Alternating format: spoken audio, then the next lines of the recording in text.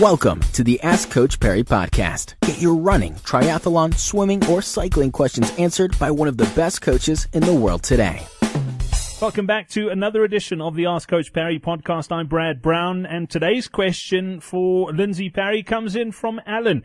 Lindsay, Alan wanted to know, it's a food and supplement question. He wanted to know if he's exercising for long periods of time, between 3 and 5 hours or more, what should he be eating and drinking and supplementing? He just wants some general advice.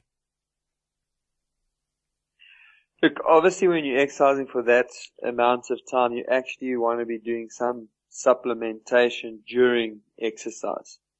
The easiest form to get stuff in while you're exercising is in high sugar type drinks.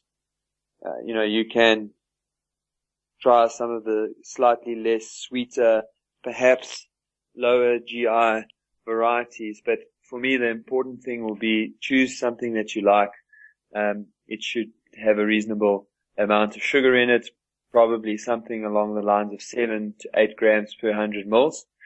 And you want to take in around 500 or 300 to 500 mils per hour that you are exercising.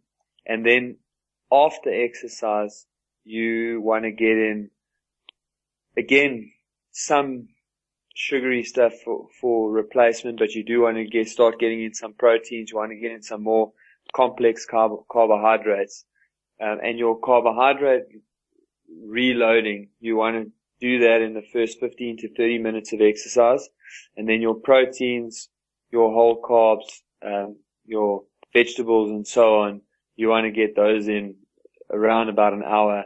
And then for the rest of the day, you want to look at eating healthy.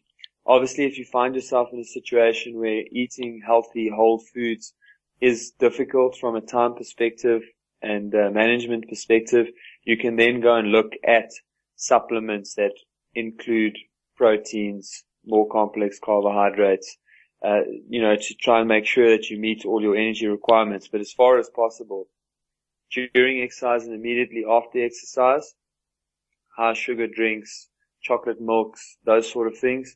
And then half an hour to an hour, your more solid type of proteins.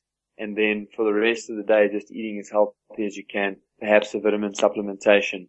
But I would only go the route of really hardcore supplementation if there's a genuine reason why it's difficult for you to get access to prepared, healthy, whole foods.